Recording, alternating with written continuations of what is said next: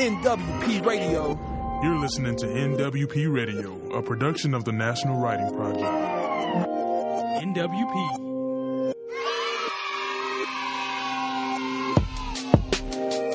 NWP Radio. Hey everyone, happy blue sky, sunshine, lapping waves, blue flowers, monarch butterflies, all right? And summer reading for everyone. My name is Brian Ripley Crandall. I'm the director of the Connecticut Writing Project at Fairfield University. I'm once again thrilled to co-host another episode of The Right Time with the one, the only, the stunning, the brilliant Tanya Baker. So how are you gardening these days on the West Coast, Tanya? Hi, everyone. I'm Tanya Baker, Director of Programs at the National Writing Project. And Brian, I never know how the show's going to start. I wish I had a green thumb, so I practice. It's not very good, but I do have some tomatoes that might make it, so that's really exciting. But you know, honestly, one of the best seeds we've planted is this show with you. Here we are a year after we started, and now we have a field of resources already bloomed for the National Writing Project Network, the only show I know of where teachers and writers come together to discuss books and writing processes. I am thrilled, beyond thrilled, that we have author Rachel Ignatofsky and teacher Sonia Galaviz on our show tonight. Welcome to the show, everyone. So yeah, these shows have become a bouquet of life for me this past year too, Tanya, and that is why I couldn't wait to ask Rachel Ignatofsky to be part of it. So in February, I received a copy of What's Inside a Flower and Other Questions About Science and Nature. And within a week, I was featuring it in all my content area literacy classes and within all my professional development. Let me grab it. It is a stunning, okay, no. It's an exquisite book. And I knew immediately that the benefits for teachers, for kids, for learners, for families would be incredible. It would just enhance the field of literacy. So I jumped onto cyberspace and began to learn more about the author, and I learned the following. Rachel Ignatofsky is a New York Times bestselling author and illustrator based in Santa Barbara, California. She grew up in New Jersey on a healthy diet of cartoons and pudding and graduated from Tyler School of Art in 2011. Her work is inspired by history and science. She believes that illustration is a powerful tool that can make learning exciting. She has a passion for taking dense information and making it fun and accessible. That's why I love it. Rachel hopes to use her work to spread her message about scientific literacy and feminism. It's the art, though. It's the illustration. It's the colors. It's the knowledge. I was sold immediately, and I'm so excited to hear this interview. Tanya. Well, Brian, as you know, when you told me that Rachel would be part of our show, I sort of leaped in the air, dancing all at once. I love her books. And when you said, who might be a good teacher? I didn't even let you finish the sentence. And I said, it's got to be Sonia. My friend, Dr. Sonia Galaviz, is a fifth grade teacher and STEM coordinator at Garfield Elementary in Boise, Idaho. She's taught for 19 years in Title I schools and is passionate about public education. She's a coach for the Boise State Writing Project and is a teacher involved in the National Writing Project's collaboration with the Himalayan Science Project, which works with Tibetan Buddhist monastics in India. In 2017, Sonia received acknowledgement from the National Education Association Foundation, winning the National Award for Teaching Excellence. Most recently, she was named Idaho Human Rights Educator of the Year for 2020 by the Wasmuth Center for Human Rights. She received her doctorate in the spring of 2020 from Boise State University in STEM education for underserved population. She considers herself a public education and union evangelist. Left to my own devices, I would simply have introduced her as my friend and fellow conspirator. Now it is my pleasure to turn the show over to Sonia, who will introduce the writing prompt for tonight's episode. Thank you, Tanya. Rachel, I'm so excited to have you here in this space. Oh my gosh, if you could see my heart through my chest, very exciting. So let me just say this. So for the writing into this moment prompt, I really thought about one of my favorite books of Rachel's, which is Women in Science, 50 Fearless Pioneers Who Changed the World. And there's this companion journal that goes with it, I Love Science. And it really helps girls or whoever's writing in the journal, people think through the everyday science all around them, and it gives them prompts along the way to explore as they're doing the journal in collaboration with the books. So I'm taking one of Rachel's prompts that's in the journal. So this prompt is, name 3 people in your life who give you strength. How do they encourage you? That's fantastic, Sonia. I'm going to allow listeners to pause there and write about that, or to come back to it later. But for now, I'm going to stop sharing my screen. Brian and I are going to leave, and we'll allow you to have a great conversation with Rachel. Thank you. Thank you guys so much for this amazing introduction. I feel like I'm talking to a celebrity. I'm so excited to meet you, Sonia. Thanks for agreeing to be with us. When, you know, Tanya and I have worked together the last few years and on some other projects for the writing project. And this was a very exciting opportunity. So I am thrilled because you embody the female strength that I want my students to see, and your science focus and your beautiful art. It touches so many lives. I mean, I'm sure you know, but I just wanted to tell you from a personal account how awesome you are and how much your books mean to us. Oh, well, I make my books specifically with teachers like you in mind as tools that you guys can use in your classroom. So when I hear about teachers like using my book to either like be the structure for a writing project or to like infuse into their science lessons or their art lessons, it just makes me really excited because it's, you know, you work on something alone in your studio and you just hope that it does the function that it's supposed to do out in the real world. And then hearing that it's doing the work it's supposed to be doing, it just makes me really happy to hear it. That's awesome. So people who would watch this, of course, I'm sure they know your work. It's very identifiable. Your books are beautiful. They have a very distinct cover. But on the inside, you kind of have a flow that you take where you give the background of women. You know, and I'm thinking of the last book that I used personally, and I'll tell you about that. But your Women in Science, you talk about their journey, you talk about their hardships. You know, it's not all just this rosy glow, you know, something that might be, you know, posted on the, you know, in internet or Wikipedia. It's something, it's really, you get to know them personally, who they are, these women in sports, women in art, women in science. And so because that's how you set up your women for us as a reader, I would love to know your journey. What's a little bit about you that if you were on the, you know, on the page of one of your books, please tell us about your journey, your path to this work as an author illustrator. Yeah, well, okay, like if I was writing about myself, especially the art style and the way that I structure my books, I have to go all the way back to when I was just a little kid and I struggled with reading. Because for me, reading was not fun and it was a really hard thing. I had exotropia, which is like a really fancy way of saying I had a lazy eye. Which meant that like when I looked at a page of text, I would get this huge migraine headache and I wouldn't be able to really read or focus. And then on top of that, I was getting tested for dyslexia and other reading disorders. And it ended up I didn't have a learning disorder. I just wasn't connecting with the materials the way that my teachers expected me to at grade level. So around like, I would say around like late second grade, third grade, I began reading comic books and heavily illustrated texts about like world famous artists, about like like I read like the Iliad and the Odyssey, but like in comic book form. And for the first time, I was reading and really connecting with the material. The illustrations gave my eye a place to rest. It gave me a place to focus and pause. And it also allowed me to tackle the information in my own way instead of it just being a jumble of words on the page. So now as an adult, I really kind of want to make resources like the books that helped me so much when I was a little kid. So whenever I'm structuring my books, I think about how can a reader approach this in their own way? How can they jump around the page if that's something that they personally need to do?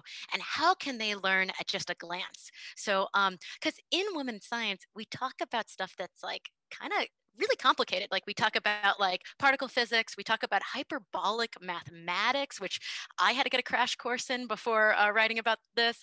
And how do you get people who feel a little intimidated by these subjects comfortable with them before they even read a single word? And that's what illustration can do. I went to college for illustration and graphic design. I went to Tyler School of Art in Philadelphia because I knew when I was 15 that I wanted to be an artist. And I started taking myself really seriously and paying for my own classes in Philadelphia. I would take the little train by myself and go take classes. And I used my own money to like fund all of that. And then it was really competitive even getting into art school because financing that is really hard. So like I applied to all the scholarships, everything, wrote all the grants, financed my way. And yeah, Tyler School of Art at Temple University, they took care of me. And I graduated with a job in hand at Hallmark Greeting Cards in Kansas City, Missouri. Oh, you're kidding. Yeah, I went from doing these like really intense like corporate projects almost in school to making little happy birthday greeting cards right out of school in Kansas City, Missouri. And you may already know this, but Kansas City, Missouri has some of the most underserved classrooms in the United States. And Teach for America actually has a really large presence there. And I began as like someone who was like new to Kansas City. All the Teach for America kids were also new to Kansas City. I became friends with all those teachers. And it's actually by listening to what they needed and listening to the struggles that they were experiencing in their classroom with some of their students. Some of them were ESL, like newly coming to this country, and they were struggling with reading. Hearing those stories, and it made me want to create artwork that could help them, because that's the skill I have. It's like, that's all I felt like I could do. I'm like, I'll make some art for you guys to use in your classrooms. And that actually started my entire career that you see today, was talking to teachers, listening to their needs. I started a whole like side business on Etsy, selling posters inspired by the stuff I was like making. And I was able to quit my job and just dedicate myself to creating work that serves teachers and is educational content. So yeah, that's it in a bag. Okay, 2 questions. Hold on. Yeah. Are you telling me that there are Hallmark cards in circulation with your art on it? Yes, there are. And it doesn't really, there's still, okay, I only worked there for 4 years. I quit to do my own thing at age 25 back in like early 2016. But there are still cards in circulation with even my name on the back. Some of them have my name on the back of them. I would have to say my prize card is it's a hot dog with a smiley face on it that says "I'm a wiener." There we go. And that card, Rachel. I need that card. And I got cards. So it was Hallmark was a great place to work because there were so many people who were older and more experienced than me, who have been professional artists for like years and decades. Yes. And they gave me such good advice when I was just 21 that allowed me to hit the ground running with my career, how to price your art, how to protect yourself, everything. So it was like going to grad school, getting to work at Hallmark immediately. And it's funny, Kansas City is still like a place where there's tons of artists. I call it like there's tons of artists and tons of teachers. That's Kansas City. That's not bad. That's a good mix. So, listening to that journey, when did you decide that I am going to write narrative along, with this, or I'm going to speak to the narrative of these incredible people? Like, when did that come along? That's really funny. So I started off, I love books. Even though like reading was really hard for me as a kid, I love books. I love them as like physical objects that exist in the world. And when I was in art school, especially if you're going a graphic design track in college, you can take classes that teach you everything about making a book, from like the computer programs you need to know, like InDesign, to like literally physically structuring and building a book with your hands. Yeah. So I knew the ins and outs of making a book. I knew I wanted to make books. The thing is that making a book is a really big project that requires a lot of time, and time is money. So instead, I created posters that in the back of my head, I knew they were going to become a book series later. So I created these Women in Science posters, and I put them out in the world. I put them on my online shop, and I began selling them to science institutions all over the country and the world. And what was cool about it is that because I was making the kind of art that I wanted to be making, stuff about science, stuff about history, about topics that I thought were important, not just happy birthday cards. Yeah. I started getting contacted by people to do the kind of work that I wanted to do. So cancer research foundations contacted me to like help kind of like read through the documents that their scientists were writing to help then create something that was easy, so easy a child could understand, so that then they could actually get more donors, because donors aren't the most scientifically literate people in the world. They just have a lot of money and they believe cancer research is important. Sometimes they don't understand exactly what they should be funding, and it has to kind of, so basically, long story short is I began to be a science communicator almost naturally through the artwork that I thought was so interesting. So I started creating art that was science communication, and then I started getting sought out to do science communication. And it was one of those things where it's like, as the opportunities came, I always said yes. And I learned on the job for about, 4 years before I even went on my own. And by then I actually got several publishing companies sought me out because they saw the work I was doing and said, do you want to make your Women in Science series a book? And I said, absolutely. In fact, I already got a pitch ready. I know how to make a pitch. Like, I got a pitch ready.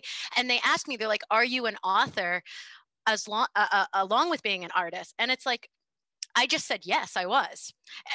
I'm like, I think anyone can be a writer as long as you have something to say.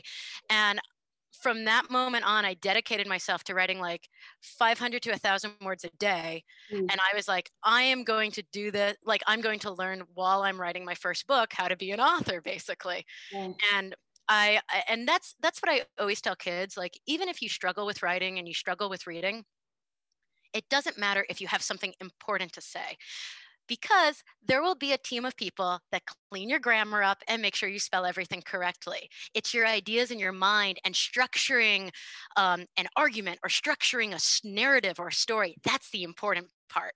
So that I trusted myself to do. So I went and I did it. And since then, I've published a book a year for the past 6 years.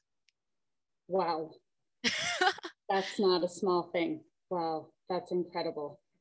I'm so glad this is being recorded, because that whole story of your journey, I am definitely showing my students in the fall so they can like digest that and know that their work is valuable and that they need to like keep doing it. I love it.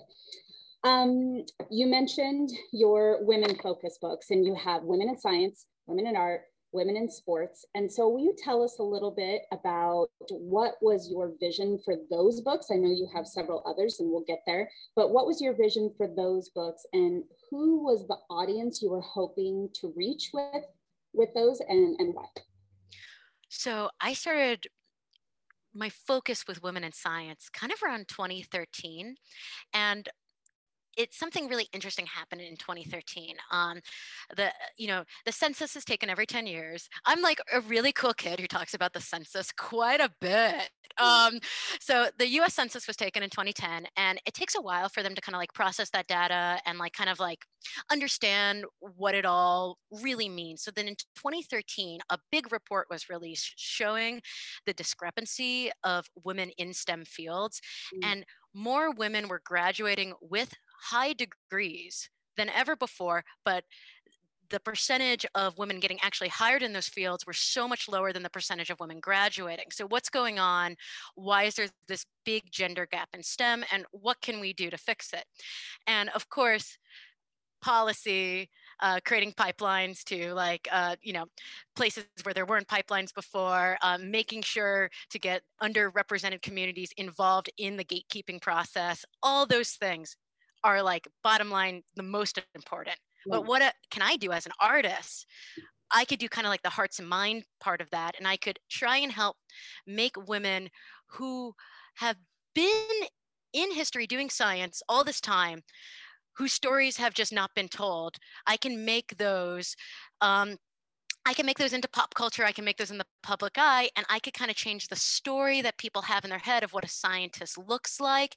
And I could show real life role models that haven't been showcased before to a whole new audience, because I can make art. So I kind of thought about like, what is my power? What is my skills and how I can flex that power. And as an artist, that's kind of a thing that you could do. You could help tell stories, and you could help kind of change cultural contexts of who we are like saying are heroes. So that was a little complicated, but that was my thought process. And I was talking to all these teachers, and I was complaining about like how like there are people I know who don't even know who Marie Curie is, and she's like one of the most famous scientists ever. And women have been doing science since like prehistoric time. I mean, the first woman who got paid was like what, like in like the 1600s, the 1700s, and it goes even further back than that. But how come we don't tell their stories in science class? Why don't we tell their stories in histories class? And I was kind of like shouting at all my teachers' friends about this, and they were like, Rachel, we don't have time to research this ourselves, and there isn't any reference books for us to easily use to put into our classrooms. And then I realized that I was complaining a lot, and I could actually make the book that I wish existed for my friends to use in their classrooms. So that's when I started the project, and I started creating posters of different women throughout history that I thought were really cool, to try and pique people's interest so then they would go online and learn more. And when when the publishers came and asked me to do a book, I was like, fantastic. Like, I'm ready. I have a list. I'm checking it twice. Right. We're doing this thing. And I was like, I can create the reference book that I wish was in classrooms for me when I was a kid. And so there's 50 women in there. Some of them are like more well-known, like Jane Goodall.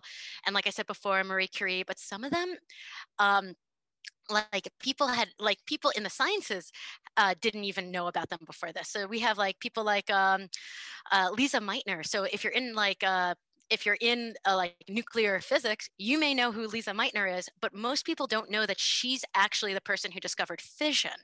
Like, she discovered nuclear energy. That's huge.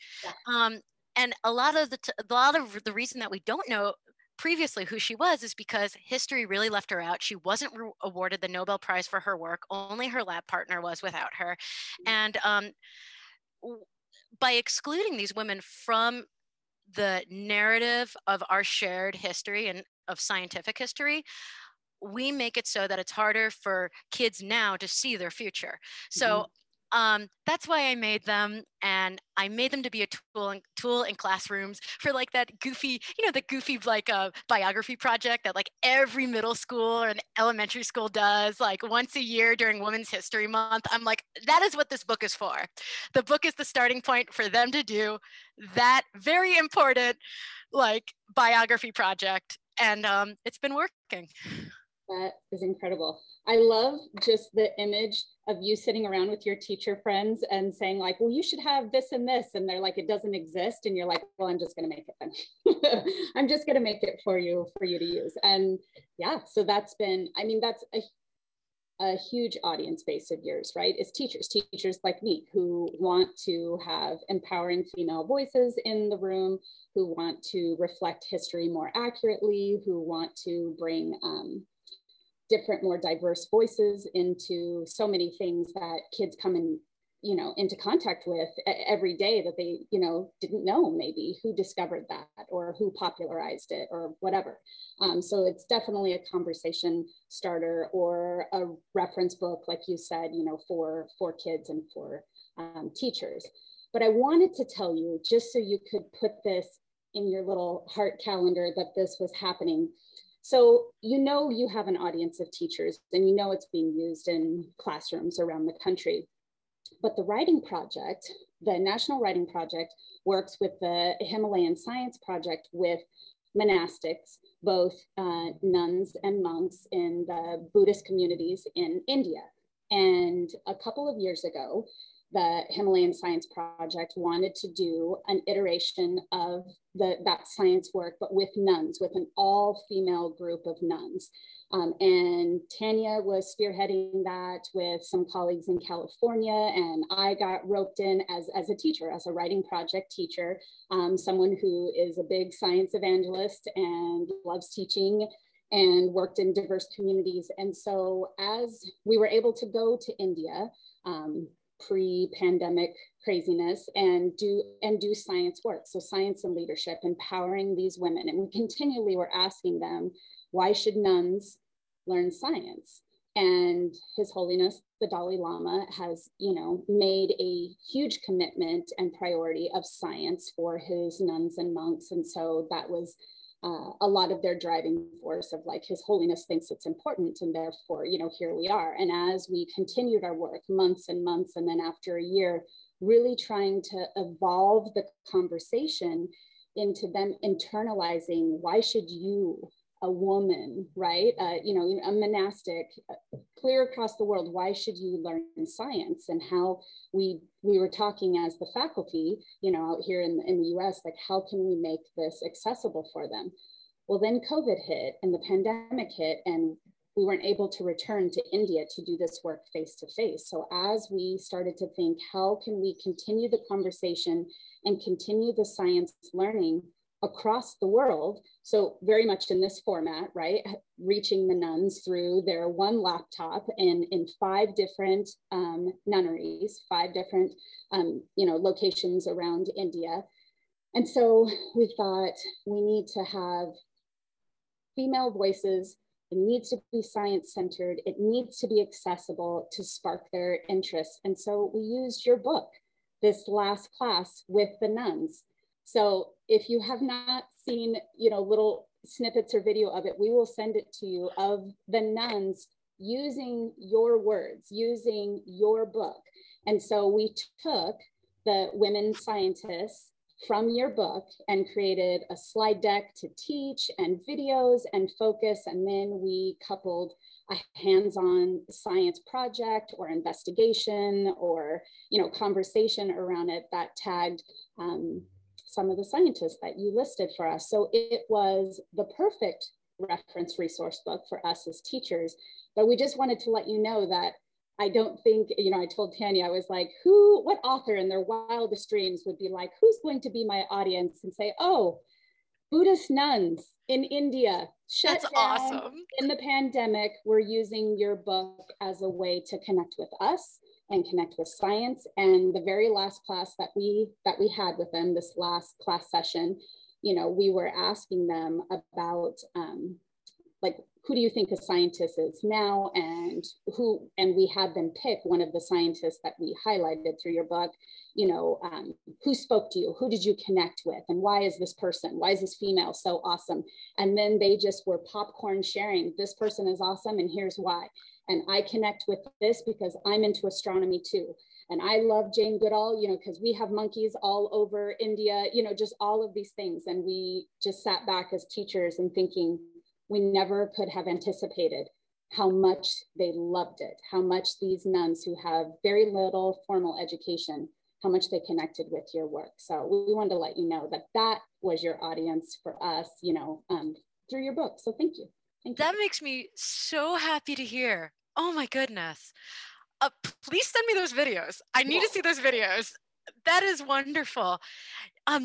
This is a little goofy fun fact, but as a graphic designer, and I know this is a very different sect of being a nun, but Book of Kells, and the way that they're so heavily illustrated and they're so ornate and there's such a celebration of the text, that actually influenced me a lot with how dense and illustrated and celebratory I want to make my books. I think about that a lot, and it's just stuff like Book of Kells, also Victorian olds, sort of overly illustrated advertisements, things like that.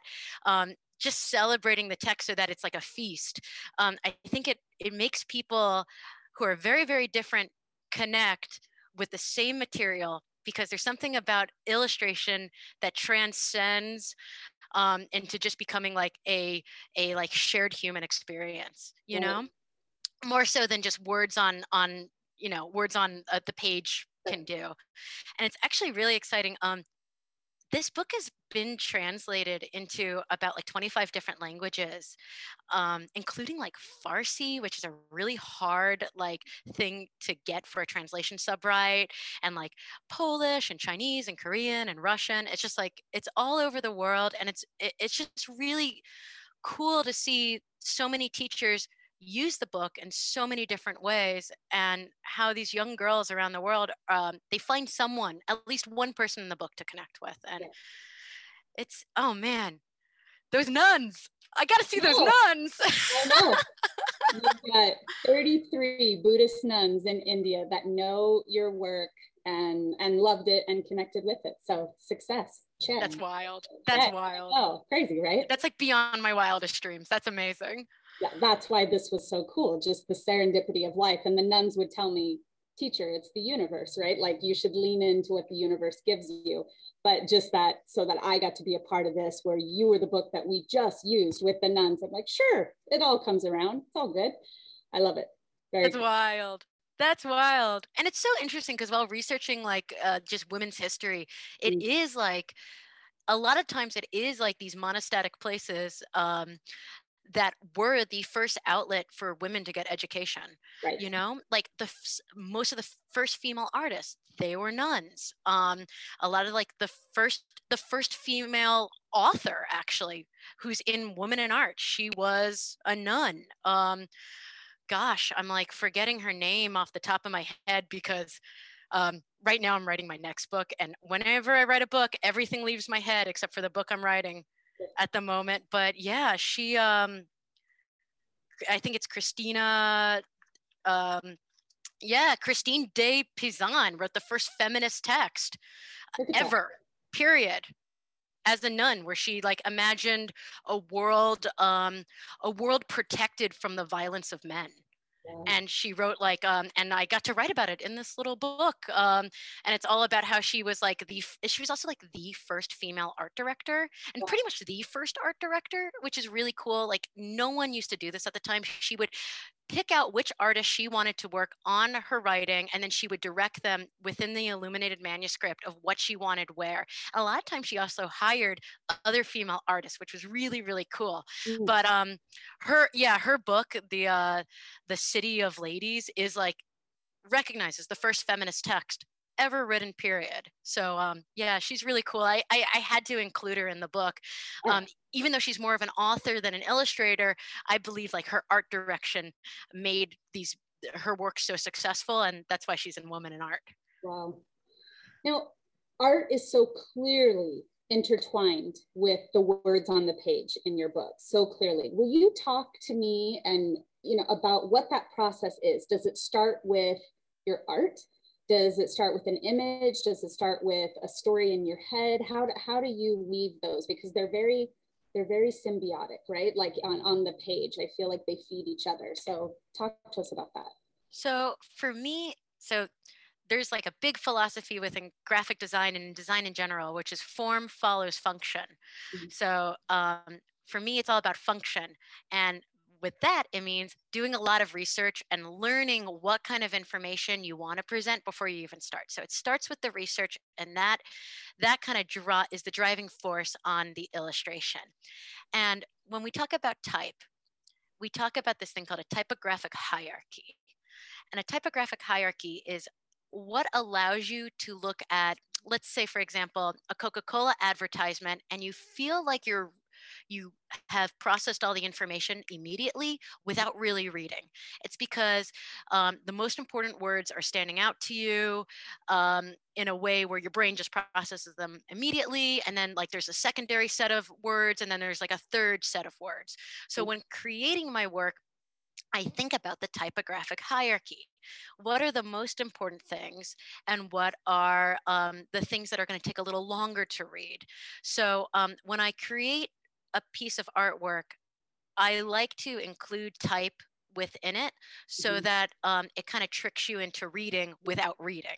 Right. which again, as like a kid, that's what I needed when I was a kid. So I always say you can flip through my books and learn a ton without feeling like you read a single word with just the flip through. So especially in my Women in books, I choose kind of fun facts to intertwine within the illustration. Of course, there's a quote at the bottom. If that's all you read about each woman, bravo, you learned something. I'm very happy. I'm very satisfied. Then I think about fun facts that I'm going to do an inlay around the border to be another secondary like illustration thing for kind of exploration.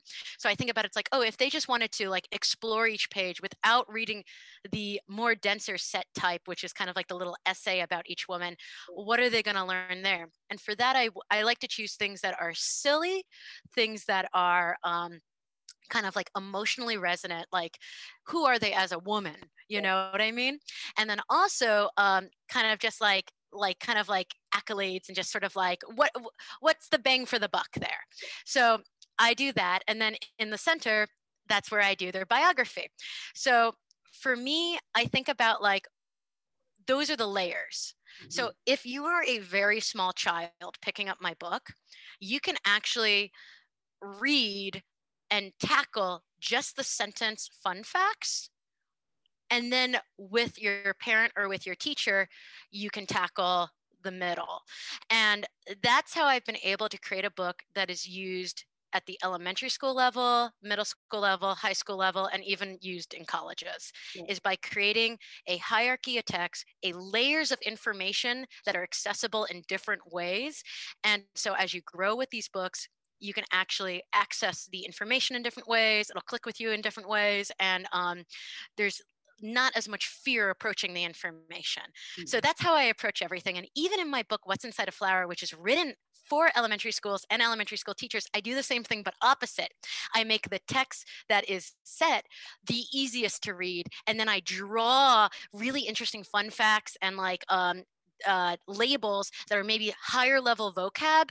So if as a kid, you're reading the large set text, and then as you grow up with the book into middle school, because it ages up all the way to middle school, you can like kind of read the definition of photosynthesis, read nematode, pollination, all that cute stuff. So I did an opposite way of doing it there, where instead of the set copy being for the oldest reader, it's actually for the youngest reader.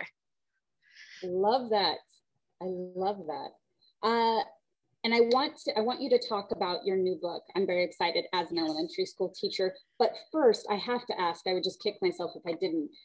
Your books are, I mean, women empowerment for sure, but also very science-centered. All of your books, all of them. And so and as I was listening to you talking about your journey to be this amazing illustrator, author that you are, I didn't hear like, oh, I was always passionate about science growing up. So tell me where, and I know you articulated the gaps in science and in STEM for women, but where did that dovetail that for me? Where did your science love come from? So science was always like a big part of my life. It was always something I was like interested in. My mom's a computer programmer. My dad, before I was born, he has a master's in bioresearch and he was a researcher.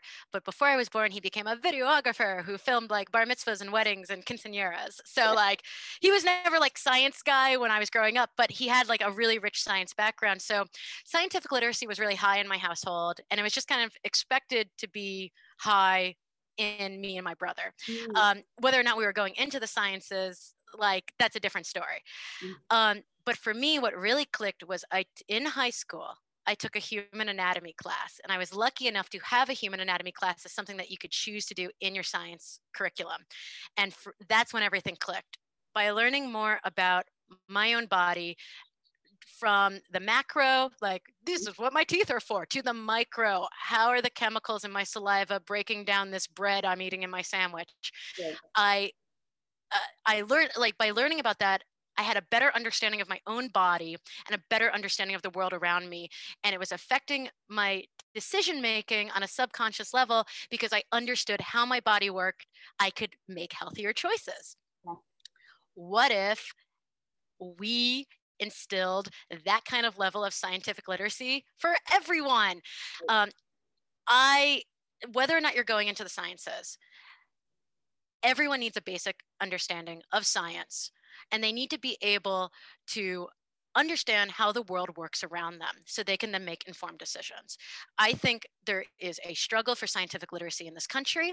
I think it is important for us to get kids to not feel afraid of science, and also get the adults they live with not afraid of science. For me, one of the things that was keeping me up at night was thinking about climate change a lot. And I thought, what can I do to kind of like help teachers and also like just help the general public kind of want to combat climate change? And the more I thought about it, the more I realized that people don't even have a basic understanding of ecology and of ecosystem science. And that was actually the first step. How can they know that it's really important for us to farm responsibly if they don't understand what plants even need in the soil? So that's why I wrote the book, The Wondrous Workings of Planet Earth. And in this book, I profile different ecosystems around the world, but I really focus on this thing called ecological benefits. What is nature providing us that is irreplaceable that we need to protect? Because it's not enough to be like, the koalas are cute, so that's why we need to save the Australian rainforest. Like, that's fine. You could think koalas are cute, but koalas existing is actually like a measure of how strong that ecosystem is. And what is that ecosystem doing every day for us, macro and micro, that we cannot replace if it goes away? And so by instilling that into each of these kind of profiles of each of these different places while talking about the ecosystem science, I wanted to get people motivated to do what they can to protect our planet. So that was a big driving force for me. And then everything I do is kind of through this lens of how can I provide help towards learning the basic information so then they could care about these issues in a real way. Absolutely. And it is meaningful. And like you were explaining about the different levels of accessibility, even on the page. So, I mean, I'm an elementary school teacher and STEM coordinator. So I use your books to have small kids access it, but anybody can, and you can dial it up, you can dial it down based on what your audience needs. And it's really rich and beautiful. Thank you for doing this work and for your writing. Well, it's interesting when you think that the news is written at an 8th grade level. Right. But especially when you talk about science, I don't think most people have retained their 3rd grade science education. So it's like, when I write these books, yes, I'm writing them for kids, but I'm also writing them for the adult that's in the room reading it to the kid. Because I want them to be interested, and I also want them to learn too, even if it's just a refresher. Yeah, no, and the work you're doing is critical on a number of levels, but so often the elementary school ages are neglected in science-like interventions, because if they're even getting science literacy in the elementary school levels, because so often it's not required content.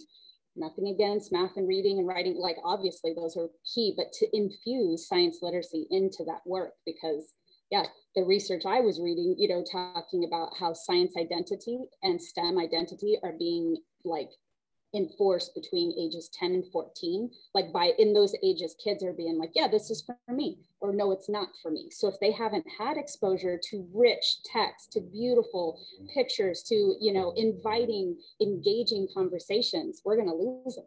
We're going to lose them. So more importantly, to have your books in the classroom. It's really interesting that you say that, because there's also a lot of things that are science that we don't recognize as science. Like a kid who likes to go outside and garden and play in the mud and look at worms at age like 7. That could be a future botanist if we explain to them that observation is a part of science and explain to them the mechanics about what's going on. And that's really what I wanted to do with my book, What's Inside a Flower. I read elementary school curriculum and I saw what was being taught in classrooms for elementary school. So I wanted to create a series that aligned with that, but felt like this is a book I'm reading for fun at bedtime. I noticed that there was a lot of books about flowers and a lot of books about science, but the books about flowers were just like fun books about flowers and was just fully narrative. And the books about science were fully science. And I just kind of wanted to create something that just felt like a fun picture book that just taught the lesson straight out. So that's what I tried to do with What's Inside a Flower. And I'm especially during it released during the pandemic. And I've been seeing both teachers and parents who have become homeschoolers overnight, homeschooling teachers overnight, use this book to teach that lesson and then like add on to it with backyard exploration that they could do in the park by their house or in their own backyard. Wow. And that's like, I don't have it yet. So that's the next book I need to get. So in your, yes, perfect. Yes. Oh, and of course the art is stunning. So, oh, look at that. Yeah, it's pretty good. So you talk about like the actual, like, organism. I go into it. We go from a seed in the ground. We talk, and we go deep. We talk about the minerals that the seed is using in its nutrient-rich soil. We talk about the functions of each part of the flower, because that's a basic part of biology is like, you know, each part of your body has a different function. Each part of this plant has a different function, you know? We have pollinators. We do the whole circle of life with it. So, and it's a part of a series. I'm going to be doing What's Inside a Bird's Nest, where I focus on the biology of the bird developing, and I talk about different birds in their environments. And then I'm going to be doing What's Inside a Butterfly Cocoon, which again, another life cycle, science, metamorphosis, genetics, all of it. Thank you for doing that. Thank you for creating books that get kids outside as well. Oh yeah, especially how important have we learned that is during the pandemic to take education outside and kind of also approach it outside of the classroom in a way where kids can learn hands-on by themselves if they need to. That's awesome. Thank you, Rachel.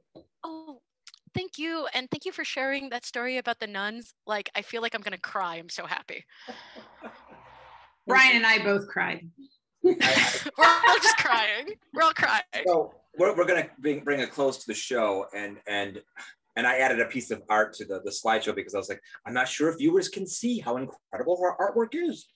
But I just want to say that like my thumbs are so sore because I was texting every science teacher I know, every science educator of teachers that I know, to say, you have no idea what's about to be released. You have got to hear Sonia and Rachel discuss this work.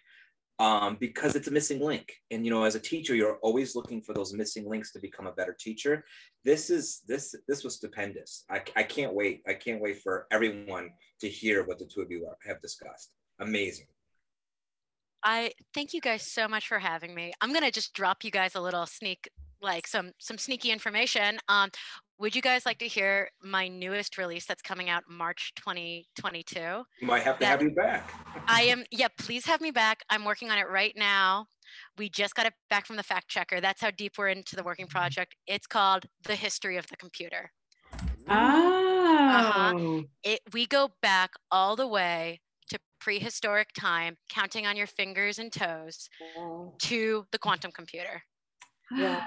And we profile different people throughout history. And of course, we have like the people that you obviously know, like Steve Jobs and Bill Gates, but we also have some lesser people that you may not know, like, you know, the ENIAC women, the team of women who programmed the first electronic computer. And, you know, some of my all-time favorites, we feature some hidden heroes in the NASA project, like, of course, Katherine Johnson and Marshall I'm forgetting people's names right now because I just have too much information in my little noggin. But yeah, I'm really, really excited about this book. It's going to be a game teacher about teaching technology in classrooms. A book like this doesn't exist yet. I'm very excited. Wow. You have to come back. I'm here for it. I'm here. Me and my vintage computer collection, me and my 1977 Commodore PET are ready to come back for that. Brian did want to make sure that people got a picture of a page from your book. So put that up as a near closing shot. Yeah, I should say too, like you talked about how you use kind of like middle school vocabulary and concepts for an elementary school book. I'm telling you, this is going to be used by high school teachers too. I was so impressed by the depth of knowledge through the illustrations. This book is phenomenal. That's why I put it on the reading list for the National Park Book Grant. So. Oh, thank you so much. And I'm always like, never underestimate what a 7-year-old can learn. They can learn they can learn the process of photosynthesis down to like the fact that it's using water, sunlight, and carbon in the air. Like they can understand that if we present it to them in a way that's friendly for a 7-year-old. Absolutely. Sonia, I'm going to ask you to take us out with a writing prompt. You bet. In our writing into this moment, our prompt, I use Rachel's prompt from her I Love Science journal about naming 3 people in your life that give you strength. And Rachel has these incredible women in books. So women in science, women in art, women in sports. And so I would ask viewers or us to reflect, how does learning about women in science, art, and sports, and Rachel's other books, how does it give you strength to learn about them? And how did these incredible women and Rachel inspire you? That is lovely. Brian, you often have a last word you want to say. I want to not take. Well, I just think that once this gets out there, people are going to be sharing it. They're just going to be sharing it because it was so knowledgeable. It was so inspiring, and it's not only the work of your books, but it's what Sonia and the National Writing Project have done with them in international settings. Okay, that's my dog barking. And so my final word is just thank you. I mean, it really is an honor to have you on the show. Oh, it was an honor to be on the show. Thank you for sharing all these stories with me and supporting my work. It really means the world to me to have teachers like you support my work. My pleasure. And I always get the final thank you. So I want to thank you, Sonia. I knew you would be perfect, and you were. I often hear some words in the show I want to say back. So Rachel, I heard you talk about illustration in your books as a dense, beautiful, celebratory feast. I think these books are that. And this conversation was that. So for me, those words really captured the sense of this conversation. And my final thank you is always to the National Writing Project Network and all our listeners and viewers. We're so glad you were here. We want to see you again. So follow us on Twitter at National Writing Project or Instagram. Join our Facebook community. Go to nwp.org to sign up for our website, or join us in the brand new Right Now Teacher Studio, where teachers are sharing texts and ideas about how to use them even as we speak. Thank you, everyone, and good night. You're listening to NWP Radio, a production of the National Writing Project. NWP.